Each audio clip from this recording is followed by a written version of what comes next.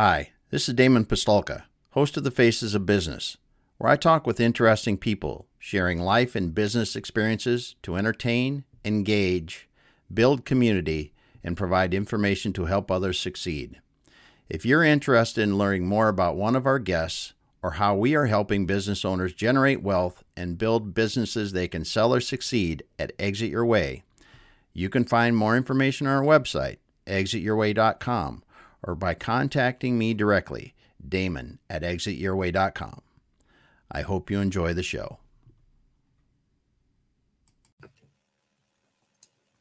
All right, everyone. Welcome once again to the Faces of Business. I am your host, Damon Pistolka, and I am so excited today because with me, I have none other than Dr. Alyssa Rodrigues, the State Director of the Manufacturing Extension Partnership in Alaska.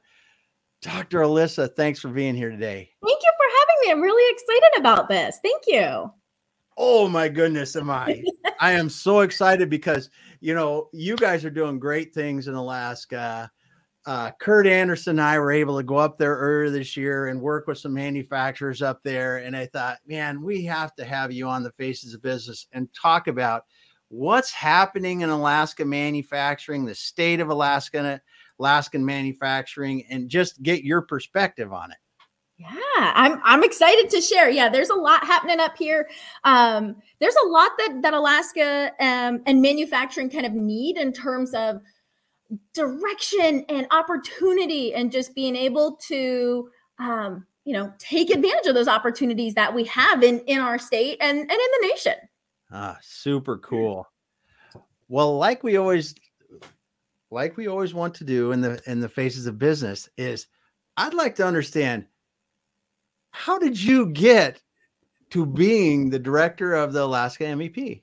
Yeah.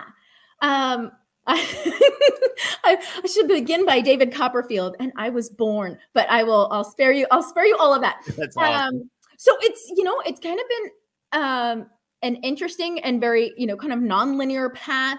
I actually started in forestry and forest management, and just really loved economics. Went from economics in natural resources to, had family in Alaska, wanted to move up here, found a position in labor economics, and actually spent over a decade in labor economics. Mm-hmm. And through working with people and I gave a ton of presentations. It was one of my favorite things to do, was to just have, undivided opportunity to talk about data with people. Nothing like a captive audience for your data nerding. But with talking to folks, really saw how much people wanted help with their economy. It was great to be able to share the information with them. But from that lens, you really have to just be objective. And this is the data, this is what it is, and stop there. And I really wanted to be able to go that next step with them. And so, my spouse encouraged me to go ahead and, take a leap, take a risk, and try to see what could I do in economic development, and could that be a field where I could provide some value and help people? Because at the end of the day, that's what I wanted to do, was to be able to help people, through economics and through purposeful and intentional economic development. So I went and worked for the state in economic development, and through that kind of learned about the MEP, and at some point actually reached out to some of the other MEP directors to say, hey, what is this thing? Like, what is the point of it? What should it do? From an economic development perspective, how can I engage? And then an opportunity arose fairly shortly thereafter that the MEP in Alaska was kind of finding a new home, and the university had applied for it. And when I found out about that, I was pretty intrigued. And I had run the Made in Alaska program at the state. I had overseen that. And so in the state of Alaska, oh man, I should have had something with the logo on it handy. But there we have a little mother bear and cub logo. And mm-hmm. that means that a product was made at least 51% in the state. And so that's how you know, if you're in Alaska, that you're buying kind of the genuine Alaska made product. We also have, it's called Silver Hand. And so that little logo is an oval with a silver hand in it. And that means that it is a native made piece of art, or, something of that nature.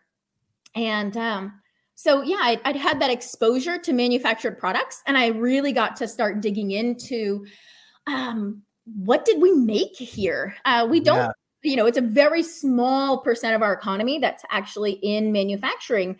And even when you count seafood processing, it's still pretty small.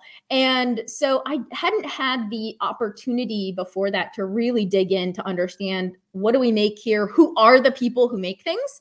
And so that was really fascinating and exciting for me. And again, spouse encouraged me to, take a leap and try my hand at this program. And I did a lot of research to try and understand, what had happened with manufacturing in the past. Why would it be different, seeing that it was with the university now? And did I think that I could have a positive impact on manufacturing in Alaska through this program? And at the end of the day, we said, I think I can. And so that's why I came over. And I started the same day the program started, on July 1st, 2019. And really went about trying to figure out, how can we help grow manufacturing in Alaska? And have been working hard at answering that question ever since. Yeah, that's cool. And I was looking at your history and going through that. Your data background has to be really, really interesting, because you saw this beforehand. You saw the overall economy of the state of Alaska. You saw how much all the different pieces of it were. You saw how manufacturing fit into the overall. And then your forestry background, I mean, that's massive in the Alaska. But what was when you started to look at Alaskan manufacturing, what was the first thing you went, wow, I didn't realize that at all? That's a cool question. I really think it was the diversity. Just looking at the diversity of products that were made here, really just kind of blew me away. And it's one of those, I forget the phenomenon, red car phenomenon or something, where you buy a red car, now all you see. It was the same thing. And Talisa was like, you got to stop this, because everywhere we would go, I'm like, hey, look, it's made here. Hey, look, it's made here. And so, as soon as I started looking into it, just the diversity, and I had written an article about it when I was in labor economics. I wrote the article on other manufacturing, everything that's non-seafood. So you would have thought that I would have understood through writing that article just how diverse the product lines were. But when you look at something through those North American industrial classification codes, it's very different than, just going to a shelf or sifting through permit data that says this is the product that I make. Everything that's a beverage is going to be classified under that NAICS code. But once you start digging into it, you're like, oh, okay. So we've got coffee, we've got tea, we've got vodka, we've got beer, we've got kombucha, we've got mead. All of a sudden you're like, wow, it's not just beverages. You really kind of open the door to all this diversity. And the same was true when you looked into clothing and when you started looking into non-mineral, non-mineral mining products or something. Yeah. And so fascinating as you dig into it to see the diversity that's within even one, NAICS code or SOC code or those sorts of things. So that was one of the most interesting things about kind of being able to dig more into the data. And then you start to meet the people who make it all. And that just makes it so much more fascinating, because now it's not just, wow, that's a really cool product. It's, dang, that's a cool product with a cool person, with a cool story as to how they got here, why they care about it, why it matters to them. And it's like a fractal. Every time you dig into it, you go deeper and deeper and deeper. Yeah, that is so cool. I want to just take a moment here. Jay stopped by, drop a comment. Hello, Jay. Thanks for being here today. I want to let anyone, if you're listening, drop a question in, drop a comment, let us know where you're listening from, because today we're talking to Dr. Alyssa Rodrigues from the Alaska State Manufacturing Extension Partnership. So excited, because this is just, it's so much fun to learn more about the Alaska manufacturing landscape and what you guys are doing to help manufacturers there. So you guys do a lot of training for manufacturers. So before we got on, you talked about a couple of them. Can you just explain some of the kinds of things that you're helping the manufacturers learn more about that in the past and maybe what you got coming up? Yeah, absolutely. And so much of what we do has a training component. And so it could be really explicitly training. So for example, I want to say in late September, my date scale is squishy, but I believe in late September, we had this amazing sales training by Wesley Greer. And so that is very specific.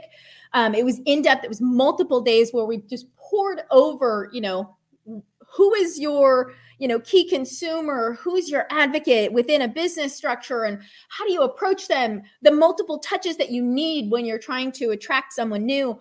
It was just so cool. So, and then we actually are wrapping up today a HACCP training. So hazard analysis, critical control point training. So if you're a food manufacturer, if you touch food, in a restaurant, that is something that you need to know, is how to make sure that your product is safe at all points. And so for seafood, you're going to have a different, maybe critical control point than you would with a beverage product and those sorts of things. So understanding where your product or products, where the potential is for them to come unsafe or to become unsafe, and how you're going to control for that, how you're going to make sure you do it right every time.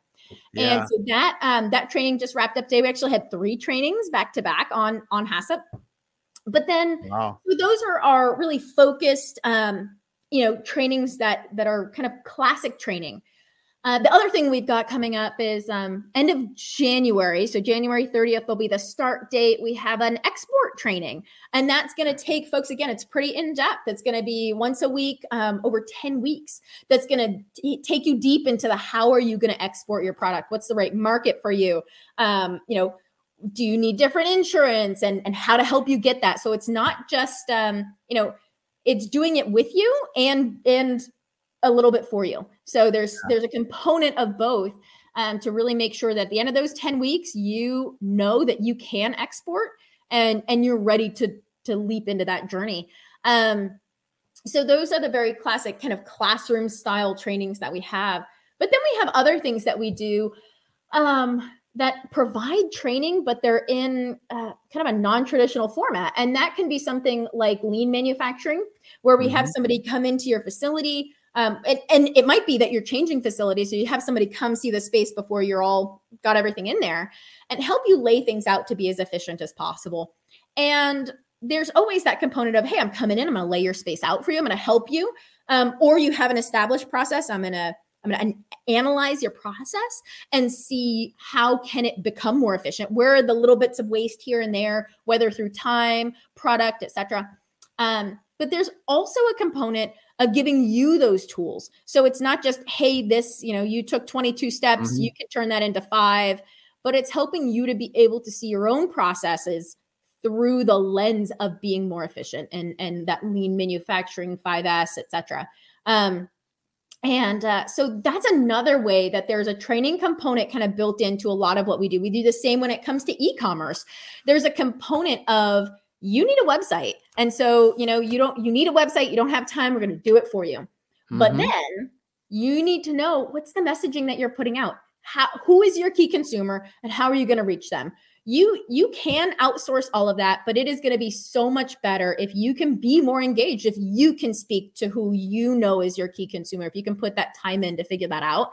And that's a training component. And it might not feel like you're being trained because it's just a deep conversation about you and your product and your consumer, but it is. At the end of the day, it's training. Yeah. Yeah, that's so cool. And that's the thing that I think about as you talk with the MEPs across the US, and you guys are actually, I think you guys lead a lot of the places in the US because you have to be a little more innovative because of the geography that you cover across Alaska. Is how do we engage these people that aren't going to be able, we're not in a metropolitan area where we got 10 million people. You guys really have to understand how to get training delivered across the wide geographic area that people value and people will want to come to. So what have you guys really learned over the years? Because you've been here from the beginning. What are some of the things that you've learned that really have helped you guys do that? So I think one of the things that we learned really quickly was that training that is entirely asynchronous, recorded, etc., falls flat. That was one of the very first lessons we learned is we created a program that was entirely asynchronous. You sign up, you take it, watch it on your own time. We thought it'll be great. And it was, I think, just classic. Like, I don't know why I thought it would resonate with other people, because I can barely say, oh, there's this training I want to watch. I'm going to make the time for it. I struggle with that. So why would busy business owners why would they do that? It's way more engaging to be able to do something live, even if you're not in the same room, but to be able to do it live and have that conversation and back and forth. We learned very quickly that was the way to do it.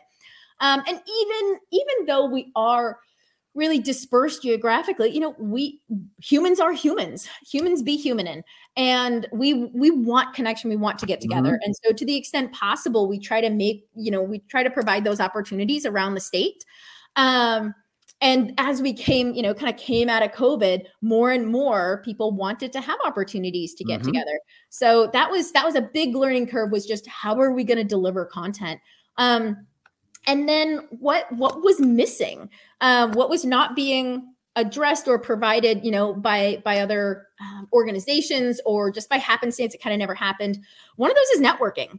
Our manufacturers don't have a space to go that is for manufacturers, and they want that. We hear it over and over and over again. And so that's something else. We actually, I think it's today. I think there's a veterans networking event in Anchorage, Alaska tonight from 6 to 9 p.m. at the BP Energy Center for all of those Anchorage manufacturers that are listening.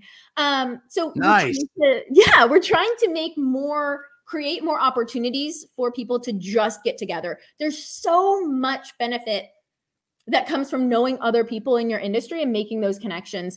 I can't tell you how many products we have up here that are proof of that are these collaborations that you're like, oh, I had no idea the people from Wild Scoops Ice Cream knew the people from, this coffee place or this brewery, but their products are together now. And so they do. And that would not have happened if two people hadn't met.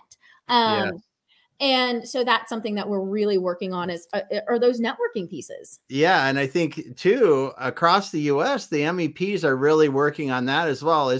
Aren't some of them starting to put together some sort of network or some kind of way to share that? Because I mean, really, we've heard this before from other companies trying to nearshore, onshore their product, reshore their products. It's like one of my hardest things for us to reshore products is I don't know that I've got a manufacturer what I need right down the street. Yeah. Oh yeah, absolutely. And that is, we have great examples of other states that are really doing a bang up job of getting people together. And usually it comes down to having a few folks who are in the business community who are really passionate about it as well. And so you've got these passionate people in the MEP, passionate people in the community, and they come together and they're really able to kind of co-create something that benefits the whole ecosystem. So yeah, it's absolutely something that folks are trying to do more and more of across the nation. Yeah. Yeah. And you have some great people out in the communities there. And it really, you can see when you're there how they're engaged with the community, with the economic development people, with the manufacturers, and really leading that charge for the Alaska MEP. What are some of the things that you really get excited about as you see your people meeting more and more manufacturers in Alaska? Oh man. So there's a lot of things. I mean, I think one of the most fulfilling things about it is the individual successes. Those, when you talk to somebody and you had a project with them, or you have an ongoing project with them, and when they share the impact of that on them personally, that is just one of the most gratifying things, to know that you had some small role, your team, whatever it was, had a small role in helping someone's dream come true. Like, these are their babies. They're passionate about tea. They're passionate about their product. And that's one of the most awesome things to see is when you've helped somebody succeed. We've got someone, and believe she's working with Kurt, and she might be working with you as well. But Ashley Ladegard from Tilt a Curl, that's one of the coolest stories, and just came from a chance meeting, and then learned that she had this cool product that she was kind of playing around with. And from that initial conversation, she's had, I think, 7 iterations. She's gotten engineering help, design help. We're doing a prototyping run. She's got a website built and getting ready. I mean, she is going to be manufacturing a product that will be purchased around the world, that's new, that's innovative. And it is so cool to have been able to see her and her product grow, and to have been any small part of helping someone's dream that they just thought, maybe I could do this someday. And yeah, darn right you can. And we're gonna help you do it. So that's one of the coolest things, is to be a part of that. And the other thing that's really exciting is just looking at, you mentioned that Alaska is different. We are really isolated from, like a supply chain perspective. And so to see some of these kind of bigger, I hate to say intractable, but really long-term issues that have kind of plagued Alaska's economy, to see those issues and to be able to hopefully move the needle, to be able to take on projects that are going to benefit, one person at a time, but also dig in and say, what are the bigger problems that are getting in people's ways? What are those problems that everybody shares? And how might the MEP play some sort of role in moving the needle towards making that problem better for everyone, not just one at a time. Mm-hmm. Those are really cool opportunities too. That is. Now, obviously communication's gotten easier, but do you think that technology is really helping with some of that supply chain, with the remoteness, to be able to get the products a little easier, even if the time doesn't change? What do you see? Is that helping? I would say, with my, albeit limited experience, I would say the short answer has to be yes. I mean, Alaska is still such a young state. Our infrastructure, we have very little, road and, infrastructure and things like that. And so when you think about the opportunities that technology affords us, from software, to be able to pull a bunch of, logistics companies together, or a bunch of, trucking companies together, and then use software to maximize who's going where and how can we connect. That's awesome. On the other side, you've got remote communities, say, only accessible by air. Winter is going to be awful to try and access them, and somebody needs medicine, like very basic human needs. And now, rather than try and risk a really dangerous flight, on a plane, on a helicopter, et cetera, to try and get someone in, you can do something like that potentially on a drone. And so I think you'd have a hard time saying no, that technology hasn't had a positive impact.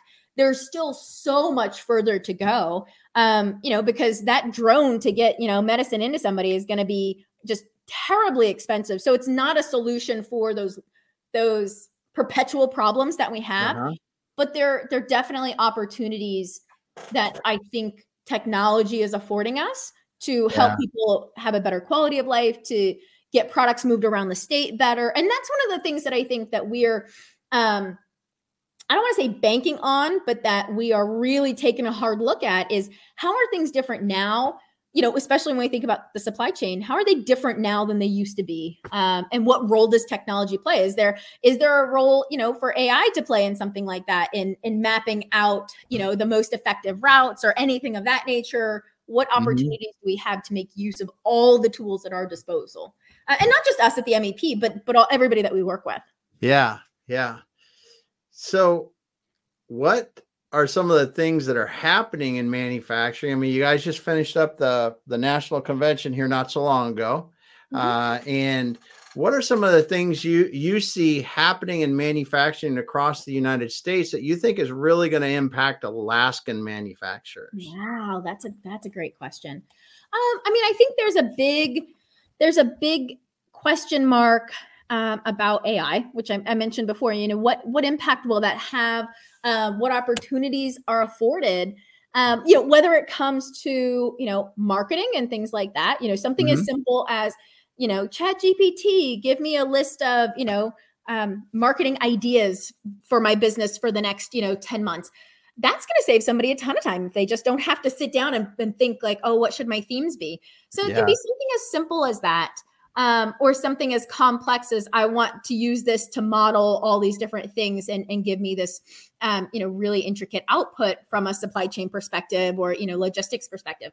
It can really run the gamut, I think. So those are some of the things, or I should say one of the things that I think I'm hoping that the next conference will really dig into that more, and how are other MEPs and manufacturers utilizing those tools.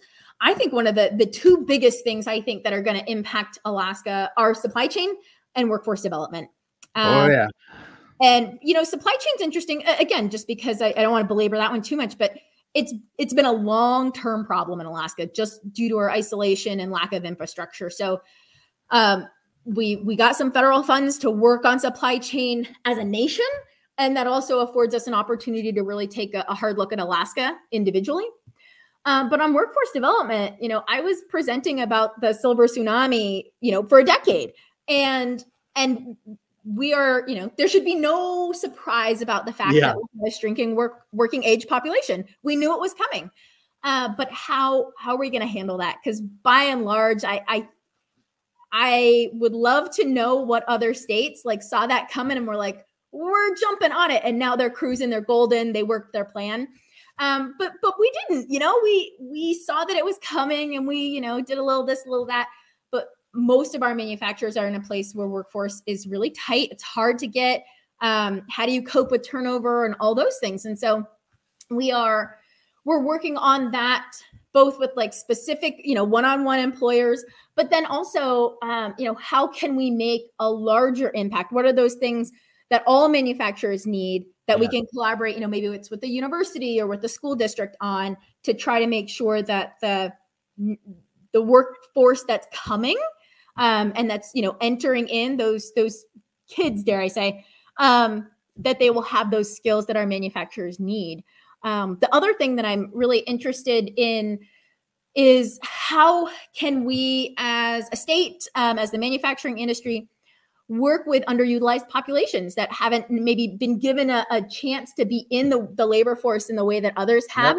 So whether those are people with, any kind of disability, whether those are formerly incarcerated, there are groups of people that have been very disenfranchised from the labor force. And in many cases, not because they don't want to be engaged, but because maybe they've heard no so many times, or workplaces, aren't making the small accommodations to large accommodations that they might need in order to engage.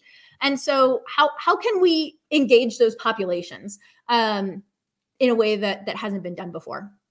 Well, because you bring up a great point.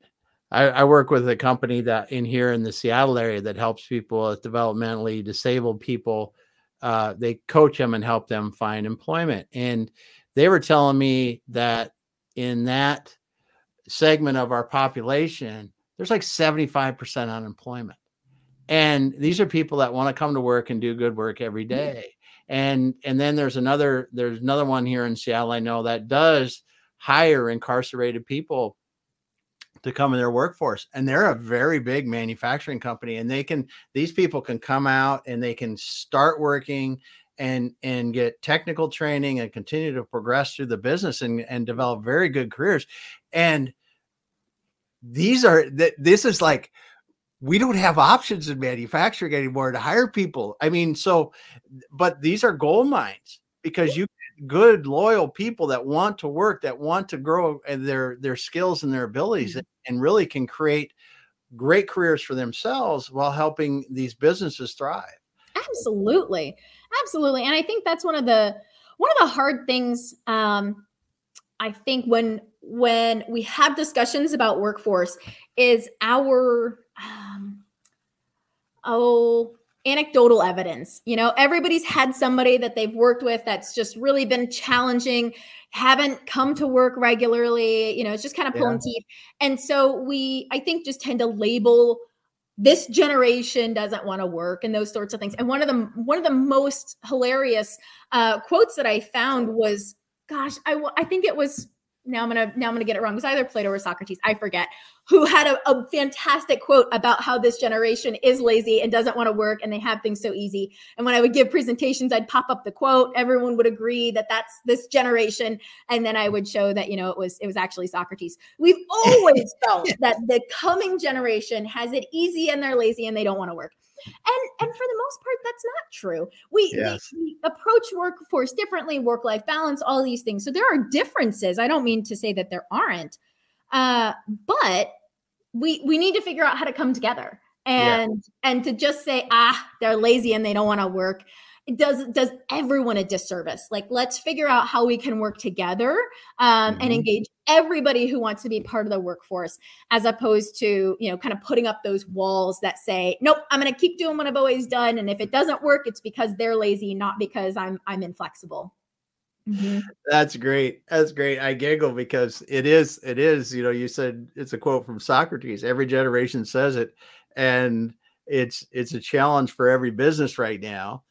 And I think that you hit the nail on the head perfectly in saying that we have to learn how to work with everyone to be able to get the people and develop the workforces and the future leaders and people in our organizations we need.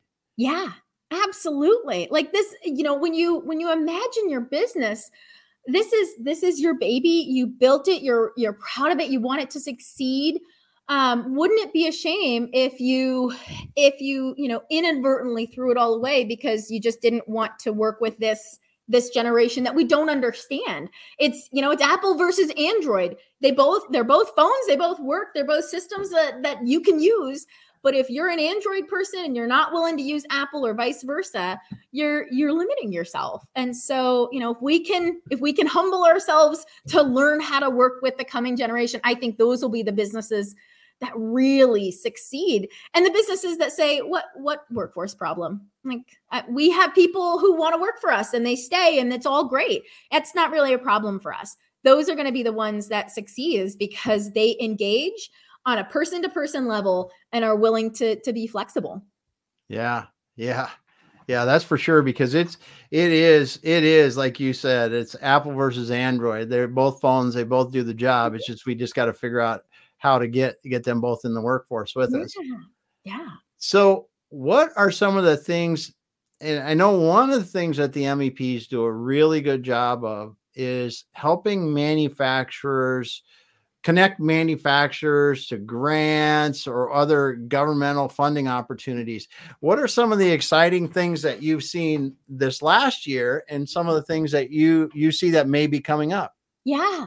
So there's a handful of things. One of the cool things that is a really great opportunity is for help with supplier scouting. And it's called supplier scouting, but if you've got a thing that you make and you need something that goes into that, we can help you with that. And Nice. it's actually through the CHIPS Act and everything that all MEPs are providing this service at no cost. And so, we worked with a local utility company, wasn't even a manufacturer, to try and help them find a variety of items that they needed to meet the Buy America, Build America Act. And so we've got the ability to connect with manufacturers across the US to try to find a product that somebody needs, or find somebody who can make the product for them if they've got something that they need that's different. Whether it's trying to connect and get cans and bottles when that's in short supply, or those sorts of things. So that's something that we provide. It's free because of a grant. But you don't even have to apply for it. You just come and ask us, like, hey, I need help finding something. Now, what is that program again? I want to make sure we. Yeah. So, I would just call it supplier scouting. Supplier scouting. Okay. Supply chain optimization, all those sorts of things. So every MEP's got this, where if you need something, or even if you want to tell the world, I make fiber optic cable, you can go tell your MEP, hey, I make fiber optic cable. Do you know what opportunities are out there for me? And they can plug you in and say, yeah, I have 500 people that have reached out and say they need fiber optic cable. So, who do you want me to connect you with? So that's a really great opportunity And the idea of it is that we're going to build that U.S. capacity to manufacture more and more and kind of rebuild what has been lost over the years. The things that we've got coming up, I mentioned the export training that we have. Well, our state recently got a small export grant. And so it provides reimbursable grants for all sorts of activities related to export. Whether you want your website translated, you want to take a training on export, you want to go to a trade show that includes an international market, all sorts of things can be included if they're tied back to international trade and export. And then we have, and I think a lot of states have this, we have something called incumbent worker training grants. And they're vastly underutilized in our state. I don't know about others, but if you've got workers and you need to get them trained in something, it could be sales, it could be lean manufacturing, it could be a very wide variety of things. You can apply for these incumbent worker training grants. And there's match required, but it depends on the size of your business. Yeah. And you put together a plan with the grant worker, and it's an amazing resource that not a lot of people know about that allows you to reinvest back into your workforce, which is something that we have a ton of evidence that contributes to retention. So you want to retain your people, there's grants to help you do it. That's cool. I mean, like I said, you just named off several things that could help the manufacturers in Alaska and any other state. Honestly, go to your MEP. There's one in every 50 states and Puerto Rico too, correct? Yeah. And you can get this kind of help. And like you said, the supplier scouting alone could be not just you can find what you need. Other people might be able to find you. Yeah. That's a great. This incumbent worker training, I think there's so much missed opportunity there because it's something that you're going to have to train people anyway. Yes. And you can go and potentially get part of those costs offset and maybe let you train more people. Mm-hmm. Just so much good stuff that happens around that. And that's one of the things that I didn't realize when I was running manufacturing companies, that A, the MEPs were there, but B, the amount of opportunities for you and the MEP to partner with these funding chances that you have to be able to offset some costs that allows you to move your business forward farther and faster, because you're not footing the entire bill. And we get the benefit on the backside as people have jobs, more tax, all kinds of things that helps in our communities in our country. Yep. Yeah. So cool. Yes. So cool. Yeah, it doesn't take me much to get fired up about manufacturing. That's for sure. Because it is so, this comes to my fun questions because we're going to get close to time here before you know it. But I got to ask these because we are talking about Alaskan manufacturing. So what is the coolest, absolutely coolest thing you've seen made in Alaska? Oh my gosh, that is so hard. That would be like, can I have a handful instead of one? Yeah, give me a handful. Give me some examples because I want people to understand. Yeah. So I think one of the most unexpected things that we manufacture, there's two that I think are really unexpected. Unless you've been around Alaskan manufacturing, economic development for a while. One would be rocket fuel couplings. And that was one of the coolest things that I learned about. And so it's literally the thing that's providing fuel. And then as the rocket detaches, they decouple. Super critical. And I had no idea that we were manufacturing rocket parts in Alaska. One of the other coolest things, and most unexpected, is I have heard it described as a Zamboni for aircraft carriers. And so aircraft carriers, I guess their decks are very bumpy. Yeah. And they have these little, almost like ball bearings that'll come detached over time. And so rather than having a person out there in kind of a dangerous position cleaning that, there's a machine that can clean that. And we manufacture them here in Alaska. And not only can it do that, it has a lot of other applications. And so they've really branched out in terms of, local governments can use them for cleaning all sorts of things, and reducing overall maintenance costs long-term for those reasons. But I think I want to say our airport here might even use it, because one of the most costly things about a parking garage is shutting it down to clean a floor. And so with this, you're doing it way faster and much more efficiently. And so they're actually losing a lot less revenue when they have to stop things to clean up. And so it's just a really cool product that's made here. And then, some of my other favorite things, and it's more, I want to say it's probably more the manufacturer than it is the actual product. But, we've got folks who are, I think you met them, Damon, who are making freeze-dried dog treats. And they're using what would otherwise be waste. And that's always one of the coolest things when you've got somebody who's using a product that would otherwise be wasted, and they're turning it into this, beautiful $high product, 100% salmon, nothing else in it. Dog treat that's made, to human grade standards. If you want to eat it, you can. That's fantastic. It's so cool. And then, we've got people that we're helping with, prototyping new tools for, hair designs and for safety and all sorts of things. You lose somebody, how can you reconnect with them, and tools like that. We've got other folks that are making tea. That was a super cool project.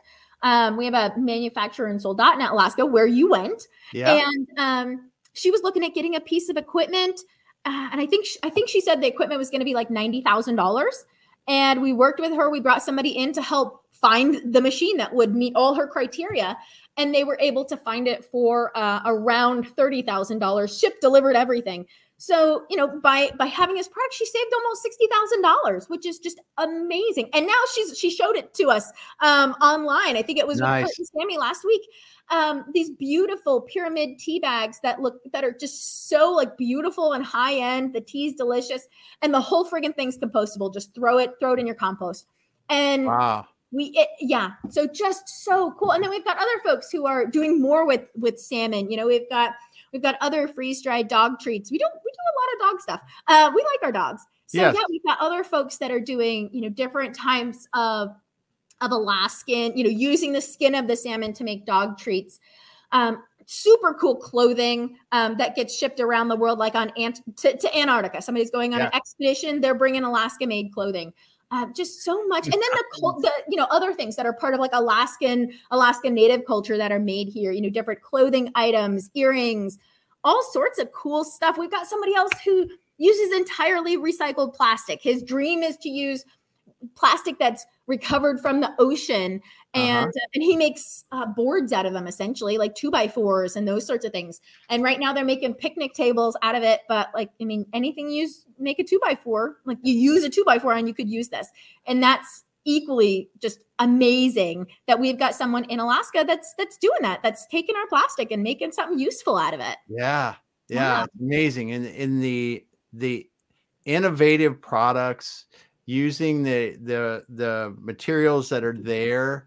It's just so cool to see some of the things that people are making. And then, when Kurt and I were there, when we visited the machine shop, I should have remembered the name, but I don't. Latest technology. Latest technology you'll see anywhere in the world, right there.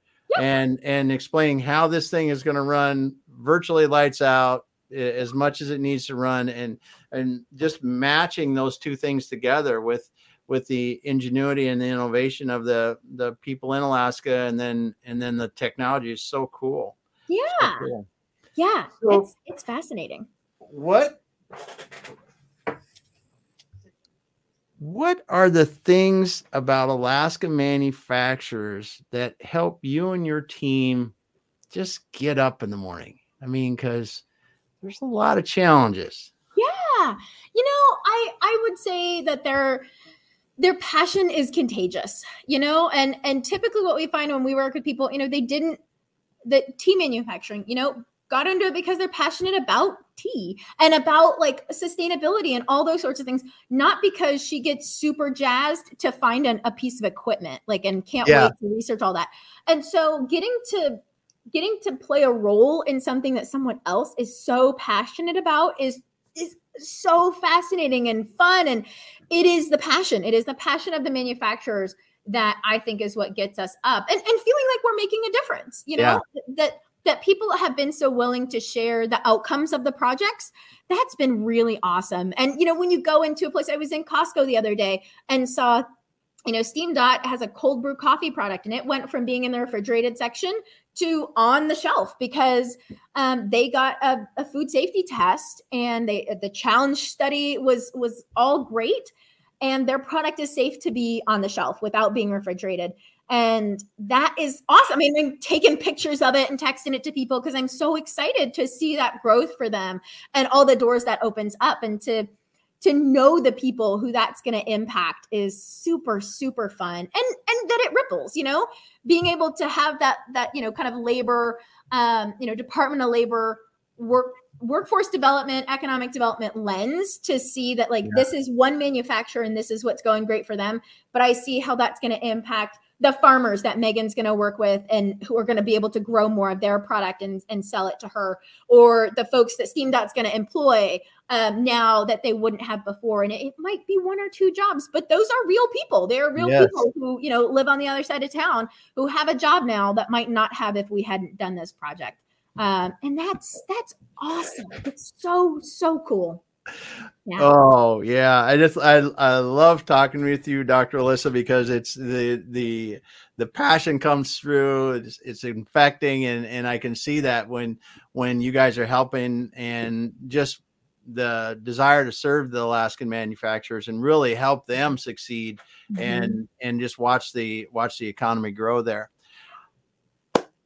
We're winding up, and it's so much fun talking to you. I want to thank you. James Kunkel stopped by and said, yes, James, that guy knows coatings. I'll just say that. I don't even know enough about coatings to do it, but James is the king of coatings. And he's been doing a live stream podcast for a long time about it. And it's really, really interesting, But Dr. Alyssa, I want to thank you for being here today and just letting us know what's happening in Alaska manufacturing and what's happening with the Alaska Manufacturing Extension Partnership, or the Alaska MEP. Thank you so much for being here. Thank you for having me. Yeah, I really appreciated a chance to get to come and chat with you and share. And it's been a lot of fun. Thank you so much. Awesome. Well, it's been great to have you and learn so much today. Now, if you've been listening to this and you don't want to learn more about the Alaska manufacturing and the Alaska MEP and learn more about it from Dr. Alyssa, go back to the beginning of this thing, this broadcast, and check it out, because there's a lot of good stuff in here. And I'm going to tell you, you are going to want to come to Alaska. You are going to want to see some of these manufacturers in action, because they are making some cool stuff. Thanks, everyone, for being here today. We'll be back again. Dr. Alyssa, just hang out for a moment and we'll finish up after we're shut down here. Thank you.